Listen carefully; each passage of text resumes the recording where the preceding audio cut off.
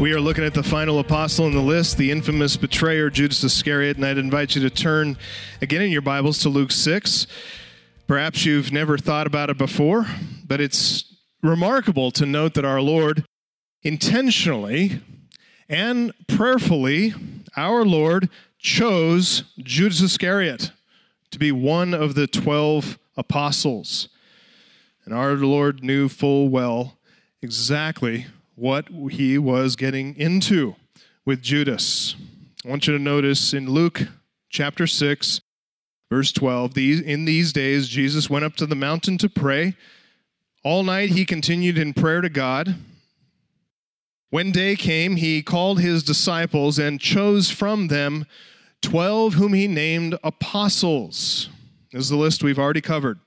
Peter and Andrew, James and John, Philip and Bartholomew, Matthew and Thomas, James the son of Alphaeus, Simon the Zealot, Judas son of James, and he chose Judas Iscariot, who became a traitor. We've already, as you know, we've covered 11 of those 12 names over the past number of weeks, and we have discerned some of the purposes of Christ in selecting those men. None of them perfect, we know that by any means, but we can see positive work of Christ in each and every one of their lives. Today we're going to look at a wholly negative example, Judas Iscariot. It's interesting that apart from a few hints at Judas's betrayal during Jesus' ministry, what we know about Judas comes from the end of his life. Judas makes a decision to betray Jesus, and it comes late in Jesus' ministry. He colludes and collaborates with the chief priests. He makes the agreement with them. Then he proceeds with the betrayal of Jesus, leading to the arrest and crucifixion of our Lord. The Bible records even Judas' remorse, his suicide, but no heart of repentance. No repentance leading to salvation. We know that the other disciples failed too. They all abandoned him when he was arrested. Peter even failed miserably, denying Christ. But their remorse was what the Bible calls godly sorrow or godly grief, 2 Corinthians 7:10. Godly sorrow produces a repentance that leads to salvation without regret. Worldly sorrow, though, that's what we see in Judas. Worldly sorrow is remorse without repentance. Worldly sorrow is a tortured conscience with no heart change. Worldly sorrow produces nothing but death. We know that Judas is a tragic case, but in the sovereign wisdom of God, he has become a lesson for the believing church, for all of us. And today we're going to begin to make the case that the inclusion of Judas Iscariot among this original list of 12 apostles, it's not only intentional, but it becomes essential.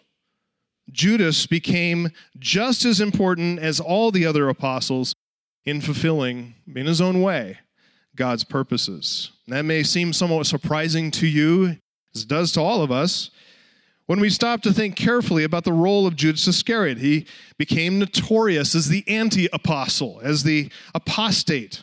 He was a skilled hypocrite all along the way. He's the one who betrayed the Son of Man. He spoke, when he spoke, with a forked tongue. And then he approached Jesus with a serpent-like kiss. Seems almost too hard to believe that Judas would be an intentional choice on behalf of our Lord, but he was. There's almost nothing on this earth more universally despised as a betrayer. Even the unbelieving world hates a traitor. Ancient examples of treachery like Brutus and Cassius, who betrayed Julius Caesar. Examples from American history like Benedict Arnold, or even more recent examples like Aldrich Ames or Robert Hansen selling secrets to the Soviets. Those names are synonymous with treachery and betrayal. They're spoken with a despising. More damage has been done proportionally by the subtle subversion of traitors than by any other force. It's impossible, really, to calculate the extent of damage that they've caused. Money wasted, partnerships dissolved, friends turned against one another, all because we trusted someone who proved to have bad character and evil motives. That's Judas Iscariot. He's the prototype for all future betrayers. Every future betrayer is compared back to him because of the gravity of his treachery. So why did Jesus choose him? Perhaps Judas seemed to be a good prospect, had a promising future. Sadly, he turned on Jesus and just let everybody down. Do we simply shrug and say, well, 11 out of 12 isn't bad. Jesus did okay there. It's a pretty good average. After all, everyone has a free will, right? Judas shows that even Jesus can't predict the free actions of human beings. Look, do we really think that Jesus didn't see this coming? No. Jesus knew. Jesus told his disciples in John 13:18, he said, I know whom I have chosen, but the scripture will be fulfilled. He who ate my bread has lifted his heel against me. Judas Iscariot's betrayal did not take Jesus by surprise. Jesus had known about Judas from the very beginning, and I want to show you that if you'll turn in John 6. We'll start there this morning in John 6. I'm going to show you that. Jesus is talking to the large group of disciples who'd been following him, and just before they peeled away because they couldn't handle his teaching, they didn't like what he was saying, John 6:64, Jesus said, there are some of you who do not believe. It's interesting that they named themselves disciples. They followed Jesus for a time. But he says, there are some of you who do not believe. And then John narrates the scene. He tells the readers that Jesus knew from the beginning who those were who did not believe and who it was, singular, who would betray him. As Jesus predicted, many of those disciples did turn away from him. They turned back and they no longer walked with him.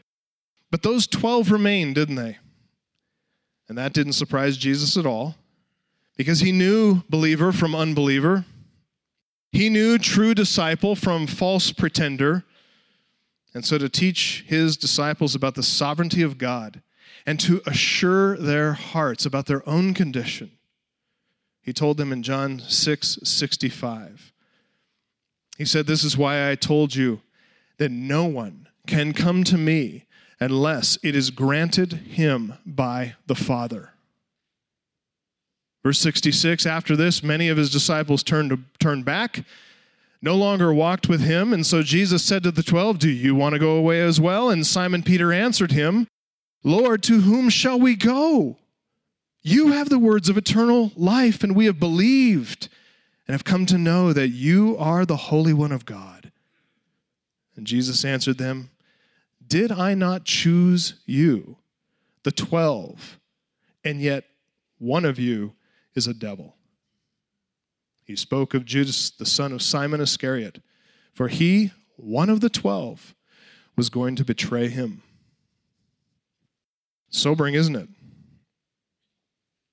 But clear. Jesus is not at all surprised by Judas' defection. Not at all. In fact, it was because of Judas' defection and betrayal, in the very forefront of Jesus' mind, that was in full consideration of this evil outcome, that Jesus chose Judas and included him among the 12. Before making his selection, we have to remember, as we opened up this morning in Luke 6, Jesus had spent all night praying to his Father on the mountain. His decision about those men was saturated in prayer. This is not an unknown. It's not an oversight. Jesus was deliberate. He prayed about it. And he came away from prayer convinced that selecting Judas to be one of the 12 apostles conformed with the sovereign will of his Father. Jesus said, John 5:19, truly, truly, I say to you, the Son can do nothing of his own accord, but only what he sees the Father doing? For whatever the Father does, that the Son does likewise, for the Father loves the Son and shows him all that he himself is doing. So it's important that we recognize from the very outset this morning that the inclusion of Judas Iscariot among the 12 was the foreordained, predetermined will of the triune God. But we're still left with that question, that nagging question. Why? What did Christ have in mind? What is the God-glorifying, Christ-exalting purpose for numbering Judas among the 12? I see two overarching purposes of God in ordaining Judas Iscariot to have his part in this initial part of the apostolic ministry. Two purposes for including him as one of the 12. The first is an ecclesiological purpose. The second is a redemptive purpose. The redemptive purpose is the most foundational, and we're going to look at that next week. We're celebrating the resurrection next Sunday, the resurrection of Christ, and we're going to see how God ordained that everyone, including Judas Iscariot, everyone would testify to the perfect redemption of Jesus Christ. That's one foundational purpose of God in ordaining Jesus to choose Judas Iscariot, to include him among the 12. But that's for next week. For today, we want to look at the ecclesiological purposes of God, at least a part of it, as Christ intentionally added Judas Iscariot to this very exclusive small group of 12 apostles, and all of this for the sake of the church. That's what I mean by ecclesiological. The word ecclesia, literally called out of, called out from. It means in the day and age, it meant assembly. There were called out assemblies who would gather in the market square, or gather at a pagan temple, or gather politically or for other purposes. So it's an assembly. That's what ecclesia means. When applied to an assembly that gathers in the name of Jesus Christ, we're talking about a Christian assembly, which in the earliest days was the assembly of the local church. Ecclesiology, then, it's a study of the biblical doctrine of the church. And what I'm saying is that God ordained his Son, Jesus Christ, to select Judas Iscariot, name him as one of the 12 apostles with a view to instructing the church. Was he a true apostle? No. He's replaced by Matthias later, but with a view to instructing the church, Jesus included him. Several things we learned by the inclusion of Judas Iscariot that inform ministry in the local church. We're going to look at the main one for today, touch on that more next week, and ecclesiological purpose. What does Christ intend for his church to learn by including Judas among the 12? Well, by observing Judas Iscariot, we learn some lessons of warning. Lessons of warning, and that's what you see in your outline there in your bulletin. Bottom line, here's what Christ wants us to learn from Judas Iscariot, which is absolutely foundational for the life and the health of his church. He wants us to learn, key term, he wants us to learn discernment. Discernment. In my mind, this has been one of the perennial problems within the evangelical church of our day. It's its utter refusal to discern. God would have his people to be discerning people, armed with clear-headed, black and white thinking, so that Christians are able to make good and safe, holy and righteous decisions. When Christians are discerning Christians, they are not, in the words of Ephesians 4:14, they are not tossed to and fro by waves. They're not carried about by every wind of doctrine. They're not deceived by human cunning, by craftiness and deceitful schemes. When Christians are discerning, it means they're mature. Sadly, biblical and theological discernment has not been the mark of evangelical Christianity over the last 5 or 6 decades, and we are the worse for it. Evil of all kinds is now tolerated within the ranks of the church, even embraced. In some cases, it's even celebrated along with the unbelieving world. Whether it's in the interests of political expediency or co-belligerency or just wanting to be liked, which is really the fear of the man, right? Not the fear of the Lord. But whatever the reason, whatever the motivation, Christians have refused to be discerning. And we've tolerated and embraced all kinds of errors in doctrine, all kinds of bad behavior that we ought not to embrace or accept. From the very beginning and foundation of God's people, we see God's call for his people to be a discerning people. Remember, God tested Eve in the garden. He allowed a serpent to slither into her world and offer her an alternative to God's truth. It was a test. He wanted Eve to think, to make a distinction between what she was hearing and what she knew to be true. Both Cain and Abel brought sacrifices to the Lord, right? They offered sacrifices to God. What are we to discern from that? Jacob and Esau, they came from the same womb, didn't they? When you look at Israel, God's instructions to the nation in the law of Moses, every law of God forces his people to discern. What doctrine will I believe? Will I listen to this self-professed prophet, or will I scrutinize everything I hear by the written word of God? Will I choose to worship and serve God, or will I serve idols? Even on a practical level of daily living, many such questions would come to their minds because of the law. Will I eat this forbidden food, or will I eat only the food on the clean list? When I find evidence on my body or on the body of one of my loved ones, my family, of a skin disease, will I submit myself and my home to the scrutiny of the priests to determine whether or not I need to be quarantined, or will I just let it go, cover it up? In New Testament times as well, the situation for God's people is no different. We already talked about the Apostle John, who he wrote in such antithetical language, light versus darkness, truth versus error, life versus death, love versus hatred, and on and on. What is he doing there? He's promoting discernment in the church. Peter as well. He warned Christians, pointing back to the Old Testament, which was replete with evidence about this, what he's about to warn. He exhorted Christians to stay grounded in the written word of God and to be discerning. Why? Because 2 Peter chapter 2, false prophets arose among the people, just as there will be false teachers among you, who will secretly bring in destructive heresies, even denying the master who bought them, bringing upon themselves swift destruction, and many will follow their sensuality. Because of them, the way of truth will be blasphemed. In their greed, they'll exploit you with false words.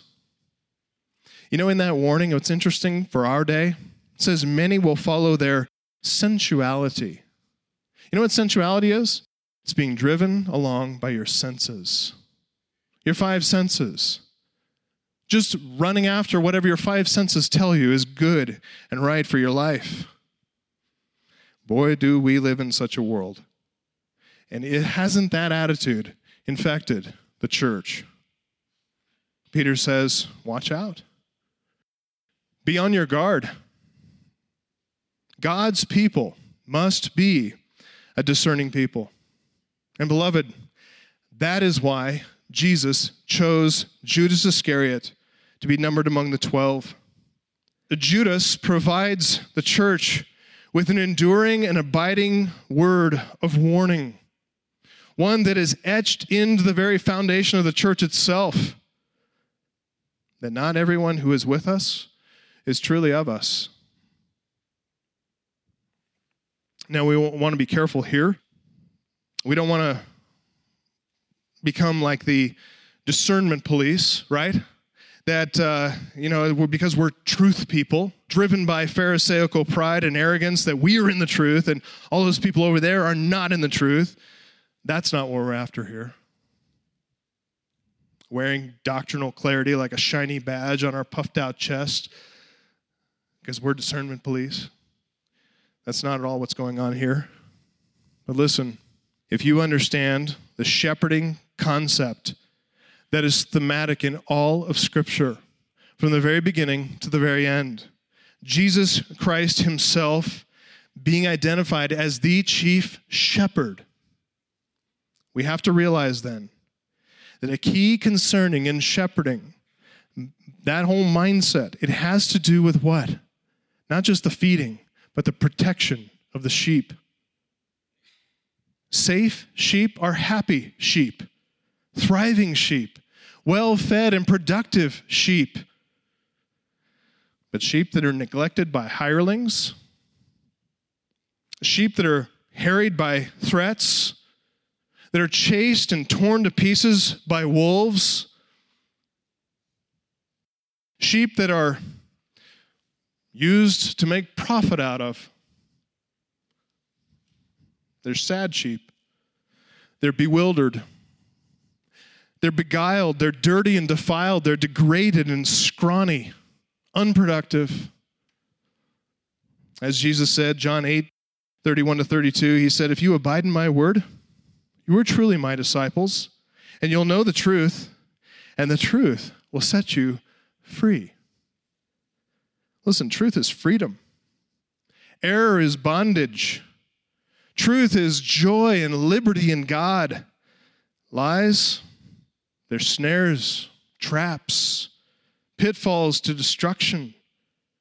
And that's why our chief shepherd, Jesus Christ, included one such as Judas Iscariot among the 12 as a warning to all of us. We have to be discerning Christians. Sheep, they have to be discerning sheep. Specifically now, what should we discern? What is the first and most fundamental sphere in which we need to exercise discernment? You know where it is? It's in the heart, isn't it? You might jot that down as a subpoint in your outline. In fact, today, I have 3 subpoints for you for your outline. We'll get to the rest of it next week. But here's the first subpoint. I'll just spell this out for you. Be discerning about the condition of your own heart. Be discerning about the condition of your heart. And again, I just want to emphasize at this point, we're not talking about somebody else's heart. You can't see or know anybody else's heart. Man sees not as God sees, right? Because man looks on the external and outward appearance. What else can we do? But God looks on the heart. We can't see that. We see what we see on the outside. We're fruit inspectors, sure, but we don't know the heart. Only God does. So we need to be watchful and discerning, first and foremost, about our own hearts. That's the first area of discernment. Solomon warned in Proverbs 4:23, he said, "Guard your hearts with all vigilance, for from it flow the springs of life." Why do we need to be on our guard? Because Jeremiah said, Jeremiah 17:9, "The heart is deceitful above all things and desperately sick. Who can understand it?" We have to discern the condition of our hearts as a regular habit of life. Judas Iscariot would have done well to pay attention, pay heed to the warning signs in his own heart, and I think that's the first warning of Scripture about Judas, even from his earliest introduction, which we read in Luke 6, and each of the synoptic gospels tells us, comes from the apostolic list, just this warning in Matthew 10:4, Mark 3:19, and our text, Luke 6:16. He's called Judas Iscariot, literally a man of Carioth, Ish-Carioth. John 6:71, as we read, tells us he's the son of Simon Iscariot, which is evidence that Iscariot is not a family name, but it's actually a name that identifies his origin. And this is where his people are from, Carioth. Carioth is a town in Judah. Joshua 15:25 refers to it. It's located about 20 miles east of the Dead Sea, and that makes Judas the only man among the 12 who is not a Galilean. He's a Judean. He has Judean interests, which, by the way, go hand in hand with religio-political interests. Big deal in Israel. I mentioned last week that Matthew and Mark place Judas Iscariot immediately following, in their list, Simon the Zealot. That may provide us with a little bit of a insight or a slight clue about an affinity between these two men politically.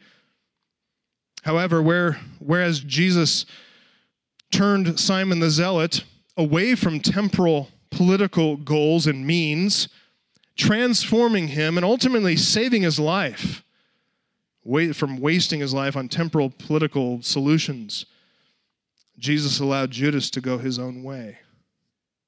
But besides his name, besides his Judean origin, whatever else we might surmise or suspect about his political leanings, all three synoptic gospels the authors provide a warning to us in their apostolic lists about the nature of Judas' trajectory and his treachery. None of them, it's interesting, calls Judas, as we do, none of them call him the traitor, the betrayer, which would point to something that's native in his character. Rather, the gospel writers, they use the verb form to describe his action of betrayal. Judas is, in both Matthew 10:4 and Mark 3:19, he is the one who betrayed him. Luke's language is subtle, but he calls us to reflect when he includes Judas Iscariot, the one who became a traitor. It's as if to warn us, beware, dear reader. Even Judas wasn't born a betrayer. He didn't start out that way. He became a traitor. It's a warning. It's a word of caution to us. So what's in the heart of Judas Iscariot? What's driving him? What led Judas to betray the Son of Man? What's always going to be the worst possible act of treachery in the history of the human race? What caused this to happen? I'm reminded when I think of Judas of the Apostle Paul, who was always careful to distinguish his ministry from the interests and motivations of all the false teachers and the peddlers around him. 1 Thessalonians 2:5, he wrote, "We never came with words of flattery, as you know, nor with a pretext for greed. God is witness."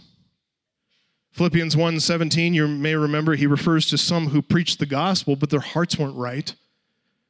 They proclaim Christ, he says, but not sincerely, but out of a heart that's dominated by selfish ambition. It's sadly and tragically apparent that Judas was never set free from his bondage to covetousness, to greed, selfish ambition.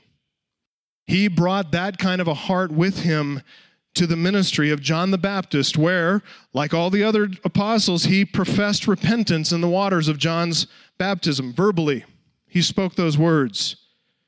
When Jesus came, Judas was also listening to what John was teaching about Jesus, and like the other disciples, he left John's ministry to start following Jesus. And then Jesus came down from that mountain. Luke 6:13, he called all those disciples to himself, and then he appointed Judas to be one of his 12. But Judas's heart was never with him. It was never with the rest of the disciples. Turn in your Bibles to a familiar story, Mark chapter 14. Mark 14. We're going to start here in looking at Judas by looking at a really beautiful, beautiful story, familiar to you, especially as we're anticipating Resurrection Sunday in 1 week. We remember the Good Friday comes first. And as we remember the death of Christ on the cross for our sins, what we're about to read is a beautiful act of worship and devotion. It's recorded, as we find out in this story, it's recorded for all posterity to reflect upon. Look at verse 3, Mark 14, verse 3. While Jesus was at Bethany in the house of Simon the leper, as he was reclining at the table, a woman came with an alabaster flask of ointment of pure nard, very costly. And she broke the flask and poured it over his head. And there were some who said to themselves indignantly, "Why was the ointment wasted like that? For this ointment could have been sold for more than 300 denarii and given to the poor." And they scolded her. Stop there for a second. 300 denarii, that's the equivalent of a year's wages for a common laborer. It's a lot of money that this woman, her name is Mary, by the way, she's the sister of Lazarus, but it's a lot of money that she had saved up to spend on this ointment. The men here are accusing Mary, and they're rebuking her for squandering such a large sum of money just to pour it all on Jesus. Take a look how Jesus responded. Verse 6, Jesus said, "Leave her alone. Why do you trouble her? She has done a beautiful thing to me. For you always have the poor with you, and whenever you want, you can do good for them. But you will not always have me. She has done what she could. She has anointed my body beforehand for burial. And truly I say to you, wherever the gospel is proclaimed in the whole world, what she has done will be told in memory of her." And guess what? That was just fulfilled right now. Again. As important as it is to show concern for the poor, there is something greater, isn't there? There's a greater principle here in showing honor for Jesus Christ. And that's a principle that we will recognize illustrated in this beautiful act of devotion from this grateful, worshiping woman. You know what else is going to be remembered? Wherever the gospel is proclaimed in the whole world? Well, because of what the Apostle John wrote in his gospel, his parallel narrative, where he also recounts this story, we're also going to remember the man who instigated the rebuke of this woman, stirred up the disciples' indignation. John tells us in John 12, 4 through 6, that it was Judas who led the protest. Judas Iscariot, it says there, one of his disciples, he who was about to betray him, said, "Why was this ointment not sold for 300 denarii and given to the poor?" He said this not because he cared about the poor, but because he was a thief. And having charge of the money bag, he used to help himself to what was put into it. Look, John who wrote this, he recognized Judas' deviousness in retrospect, but not at the moment. As a thief, he realized greed is what characterized Judas all along the way. In fact, the verbs in John 12:6, they're in the imperfect tense, continuous action, past time. It was his usual habit, Judas's usual habit, to dip into the till, to lift coins out of the money bag, the purse, all along. That means Judas is in bondage to his covetousness. He'd been driven by selfish desire all along. His association with Jesus had very little, absolutely nothing really, to do with love for God and love for righteousness. It had everything instead to do with what he could gain for himself. Clearly, Judas believed at some level, along with the other disciples, that Jesus is the Christ. And he had ample opportunity all along the way to depart, to walk away. We just read that from John 6. Jesus gave him and the other apostles an opportunity to leave. None of them joined the other so-called disciples, the fair weather disciples. They didn't depart from Jesus. They all remained with Jesus, including Judas. What made Judas stay? If he had no love and affection that drew him and magnetically to Jesus to worship him, what made him stay? Look, Judas is here exposed. He's an insider, but he's exposed to Jesus' teaching. He's exposed to Jesus' miracles. Judas saw Jesus' character. He saw it up close. He saw Jesus' character when the pressure was on. He heard him in those intimate conversations in those inner rooms.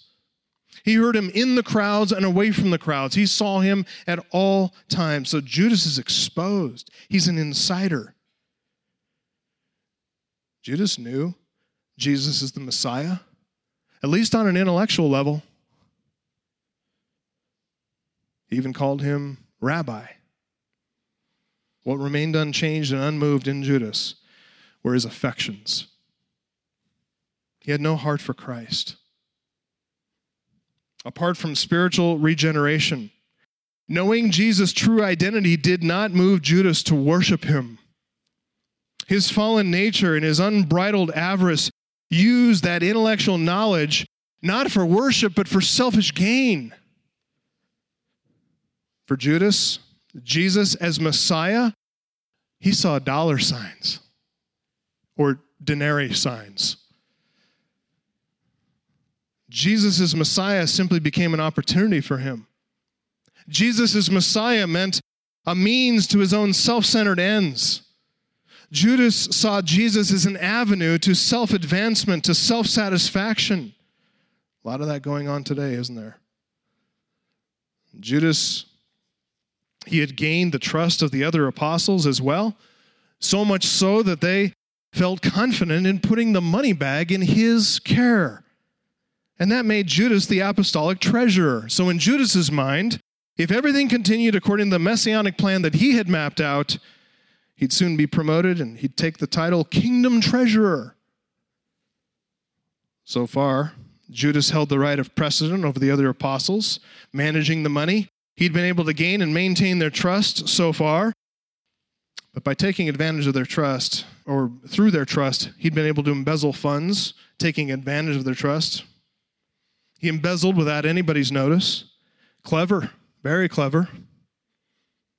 So surely, in his mind, this could only get better for him if he just could carry on and hang on a little bit longer. If he kept playing his cards right, Judas would have control of the finances, not just for this little band of apostles, but for the entire millennial kingdom.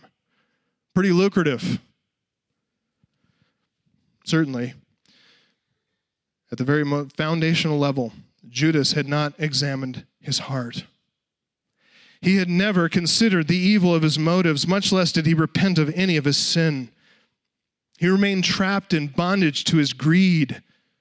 And folks, Judas provides a warning to all of us to guard our own hearts, to examine ourselves regularly, often. There may be some who, like Judas, are false professors and false disciples. May God grant mercy on you. Give you grace by his Holy Spirit. May he send the Spirit to convict you of sin and righteousness and judgment. May he regenerate you, grant you the gift of saving faith that you can repent of your sin, put your faith in Jesus Christ, escape the bondage of sin and death because of the perfect atoning work of Jesus Christ on the cross. And for any here who may feel conviction, may feel like, hey, I might be like Judas, still trapped in bondage to my greed, my selfish ambition, or any other sin. Look, come talk to one of us after the service. There's still time, while you have breath, for Jesus to set you free. But for most of us here, repentant believers, beloved, all of us need to examine our hearts regularly to see if there are any sinful motives that have crept into our service for Christ. The allurements, the enticements of sin are so subtle, aren't they? But if we'll pray often as David prayed, Psalm 139, 23 to 24, God will keep us safe. If we pray this, search me, O God, know my heart, try me and know my thoughts. You know what try me is? It means test me. Put me through tests. You know what that is? Trials. It's difficulty. It's hardship. It's pain. It's suffering. Try me. Test me. Know my thoughts. Expose them. See if there be any grievous way in me and lead me into the way of everlasting. That's what every single believer, true believer, prays.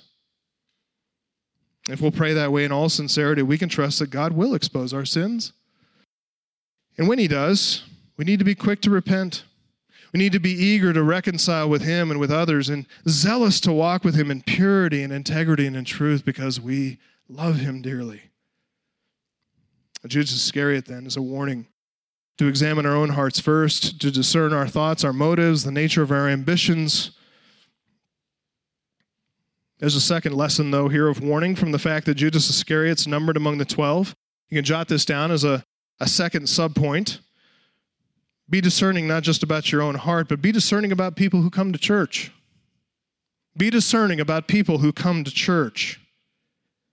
Look, we need to grow in discernment to realize, to recognize that false professors may very well attach themselves for a time to the church. Why would they do that? Because you all are such friendly, wonderful people. They want to be around you. You know what else they think? You're gracious people. You understand sin. You're gracious with them. They want to take advantage of that. Remember, none of the gospel writers called Judas the betrayer, the traitor. They referred to him as the one who betrayed him.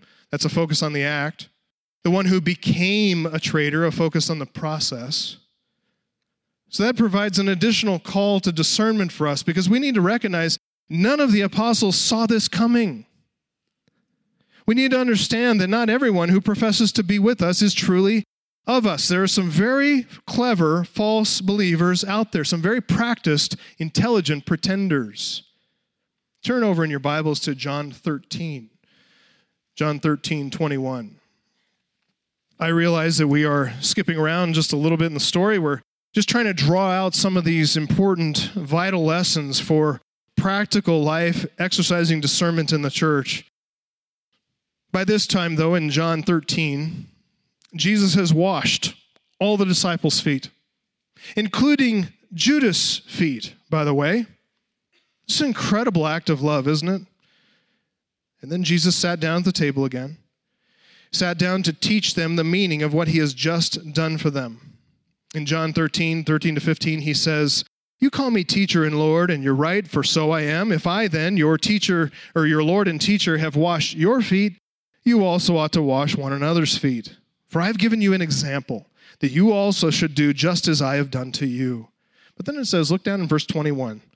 John 13:21. After saying these things, Jesus was troubled in his spirit and testified, "Truly, truly, I say to you, one of you will betray me." It's a side comment, footnote here. Jesus is troubled. He's not indifferent or cold to Judas at all. He loved Judas. He loved his betrayer.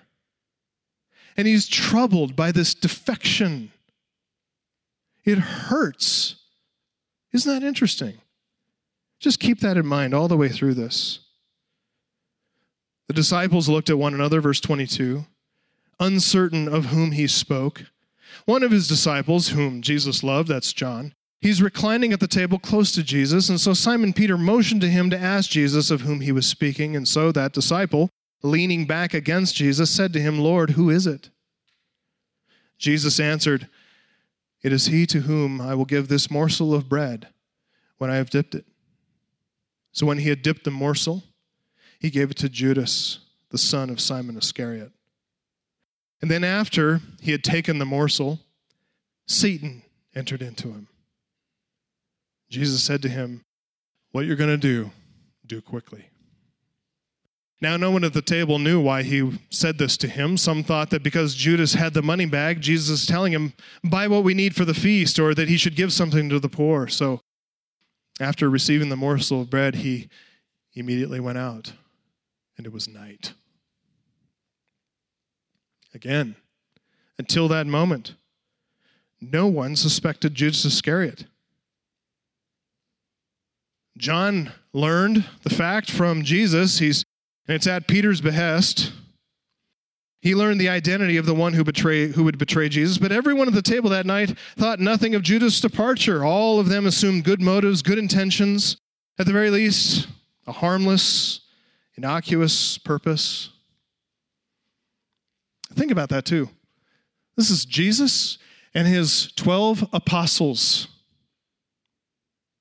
Satan's there, right? If Satan is there among them and he enters into one of them and causes him to depart, do we think of ourselves as any better? I like to say this sometimes. You know what? Satan goes to church.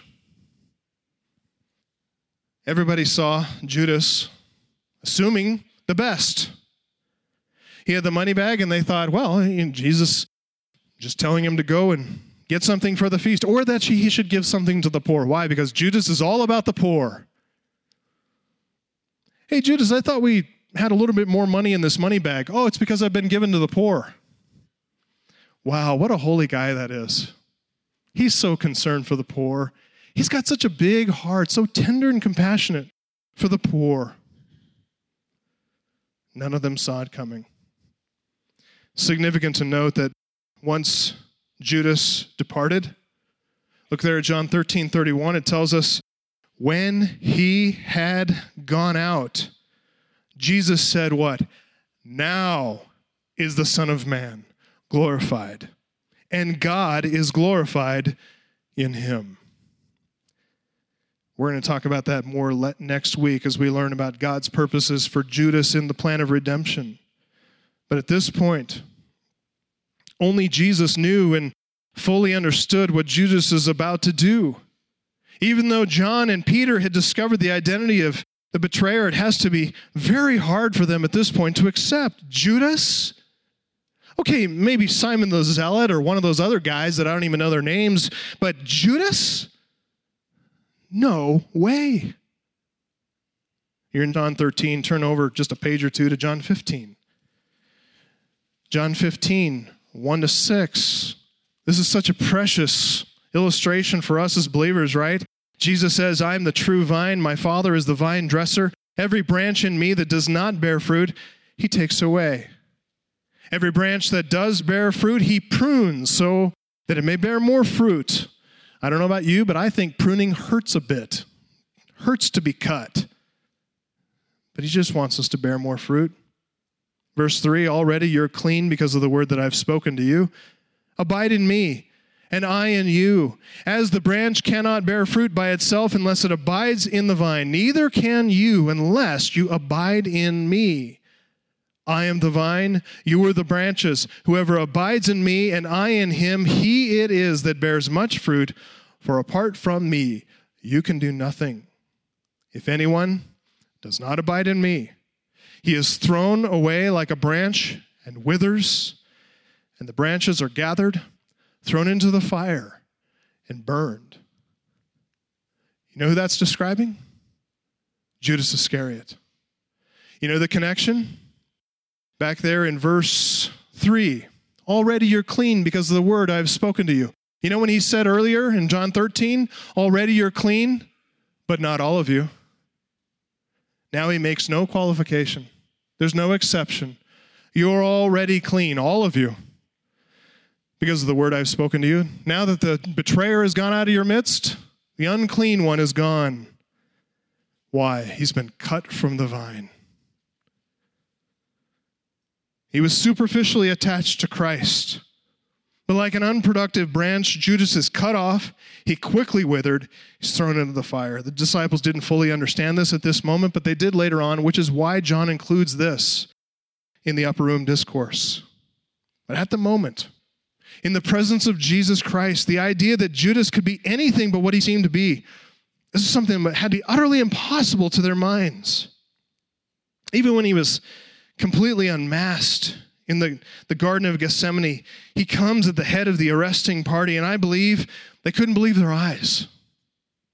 The shock of his hateful betrayal just intensified their dismay. In fact, turn, if you will, over to Luke 22. Luke 22 and verse 47.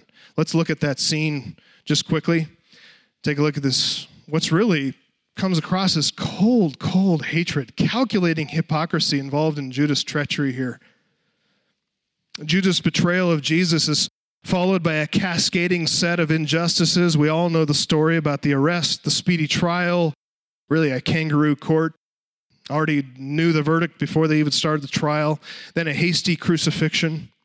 The disciples are completely disoriented as their entire world unraveled in a single night. In their minds, what started it all? What was the catalyst? They had a human face. It's the face of a familiar friend. This is someone with whom they had broken bread for 3 years. He's someone they trusted, and he turned on them wholesale. His hatred, Judas' hatred, is apparent in the hypocritically spiteful sign of his betrayal. Look at verse 47, Luke 22. While Jesus was still speaking, there came a crowd, and the man called Judas, one of the 12, was leading them. He drew near to Jesus to kiss him. Jesus said to him, Judas, would you betray the Son of Man with a kiss? The rest of the apostles are thinking, Is this some kind of mistake? Surely Judas was captured first and he's being forced at sword point to lead the soldiers to us. What is going on? It's bewildering to the disciples, but Jesus knows exactly what's happening. We read in Matthew 26:48, now the betrayer had given the chief priest a sign, saying, the one I will kiss is the man. Seize him. Judas could have chosen any sign, any signal. He chose a kiss. He's calculating here in his expression of hatred, feigning friendship so he can come close and insert the knife. The next verse pictures him doing just that. Look at verse 49. He came up to Jesus at once and said, greetings, Rabbi. Greetings, Rabbi. And he kissed him.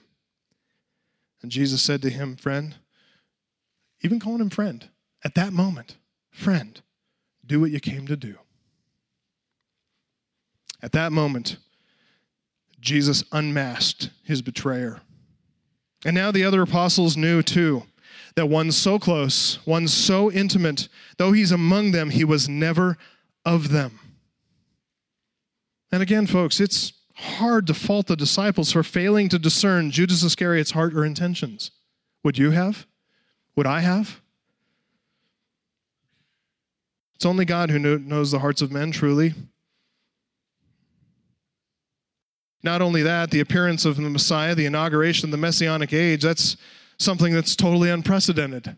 I mean, when else could they have seen something like this before, right? This is new. And besides that, didn't Jesus himself choose Judas? How could they see this coming?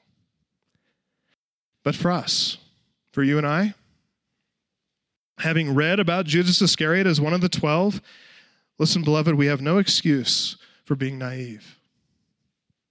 In fact, we're not allowed to put our heads in the sand. Refuse to exercise discernment about people who come into the church. For the sake of the health and the purity of Christ's body, for the sake of the true glory of Christ, and for the good of Christ's beloved sheep, we have to be wary of hypocrites and liars. Hypocrites, skilled, studied, well-practiced hypocrites, they will draw near to the church. They'll feign loyalty, they'll flatter you with fine-sounding words, they'll butter people up with gifts, pleasantries, handshakes, smiles, pats on the back, but their hearts are roaming in very dark places. We won't always be able to detect their true nature until after they've done their damage and departed from us, but we can't be foolish and undiscerning. We cannot sympathize with this modern spirit of tolerance, which is tolerant of every form of doctrinal error and wicked behavior, but utterly intolerant of those who are committed to truth and holiness. We can't be like that. Because this isn't about us. It's about Christ. It's about his beloved sheep. Jesus said, Mark 14:21, the Son of Man goes, as it is written of him, but woe to that man by whom the Son of Man is betrayed. It would have been better for that man if he had not been born. We might extend the same warning to hypocrites in our midst, because not only do they deceive themselves, continuing to suffer in the gall of bitterness and the bond of iniquity, but they also cause others of Jesus' sheep to stumble. And we should remember what Jesus said to those who cause his little ones to stumble, something about millstone necklaces, right? Being thrown into the depths of the sea for a deep, deep, deep dive. Scary. I realize that's some difficult and perhaps for some very unpleasant teaching, but listen, it's so necessary. None of us really like to look at the World Health Organization website and learn about all the diseases that are going to kill us. None of us like to read food labels, see what's actually in there. Just consume, right? Just keep eating those burgers, fries, milkshakes. Sorry. I just had some last night, so they're still on my mind. I didn't read the label either. But listen, in hard teaching like this, it's so important for us to see the grace of God. Because a discerning church, Ephesians 4:14, is a healthy church. It's a thriving church. It's a mature church. And we have to be ever vigilant, don't we? Starting with ourselves. As Paul told young Timothy, 1 Timothy 4:16, keep a close watch on yourself and on your teaching. We have to watch our hearts diligently, self-examine regularly so that we're wary of ourselves, and that we're clear before the Lord, clear with others, but then we need to be wary of false professors and hypocrites in our own midst. Well, next week we're going to finish our survey of Judas Iscariot. I'm not done yet, by the way. Don't get up. But we're going to look at some more. I just want you to know that we're going to look at some more positive, encouraging words for the church as well. I want you to understand that. There's some very good things to see here about Jesus' love and Jesus' assurance. We need to hear those things. And that's point 2 in your outline, in your bulletin, reasons for worship. We're going to see the most foundational purpose of all, which is our redemption. But even today, as we draw our study to a close, we want to ask a question. What happened to Judas? I mean, he became the betrayer. There's a process there. What caused him to do that? Not just to walk away. Many walked away. But to react with such antipathy and spite.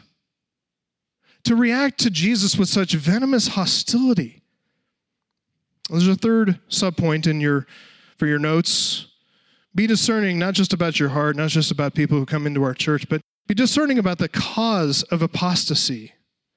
Be discerning about the cause of apostasy. Let me state this point very simply, very plainly. The reason people apostatize and walk away is because they do not love the Lord Jesus Christ. They don't love Christ. So listen, if you find your own love for Christ waning, growing cold, watch out. Remember from where you have fallen. Ephesian church, right? Revelation chapter 2. Remember from where you have fallen. Repent and do the first work and remember your first love, Jesus Christ. Return to him in prayer. Cry out for his restoration, because those who fan into flame their love for Christ, they remain. Obviously, Judas's heart wasn't right from the very beginning. He was a man enslaved to greed. He was a man driven by selfish ambition. He saw Jesus as a means to his own ends. Every opportunity that he received from Jesus, every intimate exposure that he was privileged to enjoy, every honor that was bestowed upon him, none of it engendered humility or gratitude. None of it caused affection for Christ. All of it simply cemented him in his pride and his high self-evaluation. He was wise in his own eyes. And that's why I believe it was the simple but effusive and generous, remarkable act of love and devotion of Mary anointing Jesus. Jesus' commendation of that act. That's what pushed Judas Iscariot over the edge. He couldn't stand that. We already read, I kind of referred to John 12, but turn to John 12 and let's take just a closer look at that scene. I want you to see something here in discerning the heart of Judas and what caused him to walk away. Some commentators, they believe that Judas betrayed Jesus because of his own disappointed political ambitions. That is, when he saw Jesus is heading for the cross and not for immediate glory, he jumped ship, decided to take a little cash on the way out. Other people, they say it had to do with Judas's insatiable desire for money. So, when he realized the apostolic purse was about to run dry, become pretty light pretty soon, he decided to profit from Jesus just one more time. And I don't doubt that some of that thinking informed Judas's blackened heart. I actually think that God, in his wisdom, he painted a contrast in John chapter 12 between the ugly heart of Judas and the beautiful, forgiven heart of a forgiven woman named Mary. Take a look at John chapter 1. 6 days before the Passover, Jesus therefore came to Bethany, where Lazarus was, whom Jesus had raised from the dead. So they gave a dinner for him there. That was, as we read earlier, at Simon the leper's house. Martha served, and Lazarus was one of those reclining with him at the table. Mary, therefore, took a pound of expensive ointment made from pure nard and anointed the feet of Jesus and wiped his feet with her hair. And the house was filled with the fragrance of the perfume. Again, same Mary who sat at Jesus' feet in Luke 10:39. I think the ladies heard about him on Friday night, or heard about this scene on Friday night, Luke 10. Mary's heart, it's filled with love and devotion, filled with humility and gratitude. She'd been saving up all this money, a whole year's wages for a common laborer. She saved up this money to purchase this expensive ointment. And she wants to offer the greatest gift she could think to offer. It's interesting. She suspected that he would eventually be captured and killed. If you look back to John 11, 55 to 57, you can see that the word was out about Jesus. There's an all points bulletin put out about him in verse 57, that if anyone knew where he was, he should let them all know so they might arrest him. Bethany is close to Jerusalem, and Mary knows that she doesn't have much time or opportunity. She doesn't like the idea of anointing a dead body, so she wants to honor him while he's still living. Can you blame her? So Mary performs this simple but beautiful act of love and devotion, anointing the feet of Jesus, wiping his feet with her long hair. That was more meaningful than even she knew, provided more symbology than she knew, and, by the way, more useful than she knew, because that simple act is what the Lord used to expose the heart of the hypocrite Judas Iscariot and push him to his inevitable end. Look at verse 4. Judas Iscariot, one of his disciples, he who was about to betray him, said, "Why was this ointment not sold for 300 denarii given to the poor?" He said this not because he cared about the poor, but because he was a thief, and having charge of the money bag, he used to help himself to what was put in it. And Jesus said, "Leave her alone, so that she may keep it for the day of my burial. For the poor you always have with you, but you do not always have me." Again, there's Judas Iscariot, his own heart filled with greed, caring nothing at all for the plight of the poor. He acts like he cares. He pretends to be concerned about altruistic higher principles. He speaks words of compassion and mercy, but in fact, he's just a hypocrite who's filled with greed, and the greed left no room in his heart for loving Christ. John doesn't know the connection, or doesn't show the connection, I should say, but in Matthew and Mark, you know what happens immediately after this scene? Right after Mary anoints Jesus for burial, Matthew 26:14, then one of the 12, whose name was Judas Iscariot, he went to the chief priests and said, "What will you give me if I deliver him over to you?" They paid him 30 pieces of silver. From that moment, he sought an opportunity to betray him. Interesting that pushed him over the edge, isn't it? Disappointed political ambitions, maybe, probably. He didn't see his role as millennial treasurer coming to fruition. But is this just an opportunity to make money? No, not likely. 30 pieces of silver? It's a pittance. Exodus 21:32 tells us it's the price of a slave. Judas probably could have run away with the money bag and had more money than that. No, 30 pieces of silver indicates that Judas Iscariot despises Jesus. His pride's offended. His heart is burning with anger at being exposed by the simple devotion and love of Mary. He's filled with bitterness, I believe, because his true feelings for Jesus are exposed in the sight of everybody. Unlike Mary, unlike the other disciples, Judas doesn't love Jesus at all. In truth, he hates him. It makes him angry that Jesus showed him up in front of this simple girl, Mary, and all the others.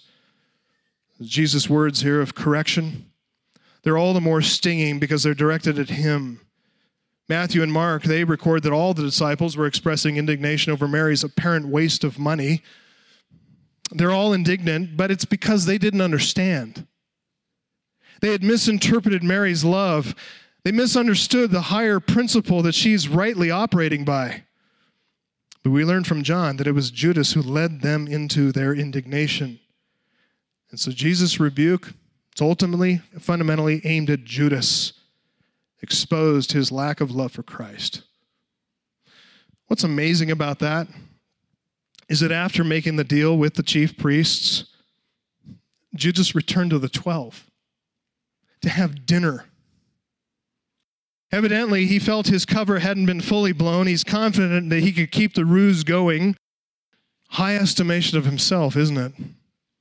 So he returned the apostles, joined them in the upper room. Look again at John 13, verse 2. It says, during supper, when the devil had already put it into the heart of Judas Iscariot, Simon's son, to betray him, Jesus, knowing that the Father had given all things into his hands and that he had come from God, was going back to God, rose from supper, laid aside his outer garments, taking a towel, he tied it around his waist. Then he poured water into a basin, began to wash the disciples' feet, and to wipe them with a towel that was wrapped around him. There's Judas. He lets Jesus wash his dirty feet. He even hears Peter's protests over at his side. He keeps his own mouth shut. The devil had filled Judas' heart with hatred, brought him to the point of no return, and Judas returns here to play the hypocrite. But Jesus knew he had his number, didn't he? John 13:10. Jesus said to Peter, "You're clean, but not every one of you," for he knew who was to betray him. Later on, as they're eating, Judas received from Jesus' hand the morsel dipped in the sop, an offering of friendship, a token of honor, one last overture of mercy and love. And before Judas could break down in his agony of his conscience that it had to be burning within him, John 13:27 says that after he had taken the morsel, Satan entered into him. No way Satan wanted his plan to unravel. He was holding on to this one. And then Jesus said to him, "What you're going to do quickly." Interesting, isn't it? Jesus is there still in charge. He's commanding Judas Iscariot and the devil inside of him to do what the Father had ordained from the foundation of the world. We're going to come back there next week because Judas is the catalyst for all that unfolds with the arrest, the trial, the sentencing, the crucifixion of Jesus Christ, all for our redemption, beloved. Judas is there. Two purposes of Christ Jesus in choosing Judas Iscariot. I mentioned one ecclesiological, one redemptive. So next week we're going to finish this considering some reasons for worship, and it's naturally going to involve the redemptive purpose of God. We're going to see the fundamental reasons that Christ chose Judas Iscariot, why he included him among the 12. Because he fulfilled in all of this an apostolic service that no one but Judas could fulfill. The loveless apostle is about to become the catalyst God's going to use to accomplish the redemption of all those who do truly love Jesus Christ. Let's close for prayer. Heavenly Father, we thank you. Just awestruck about the wonder of our own redemption. We thank you that we are not like Judas, with a heart that's cold toward you. We thank you that you have put within us a believing heart, a love for Jesus Christ. What can we do but say thank you to see the horrific end that we could have come to apart from your saving sovereign grace? We thank you, Father. We commit ourselves to you once again, fully, completely, wholly. We want to love Jesus Christ and honor him with our lives. We thank you that we are together this morning to sing and celebrate about that reality of our own salvation.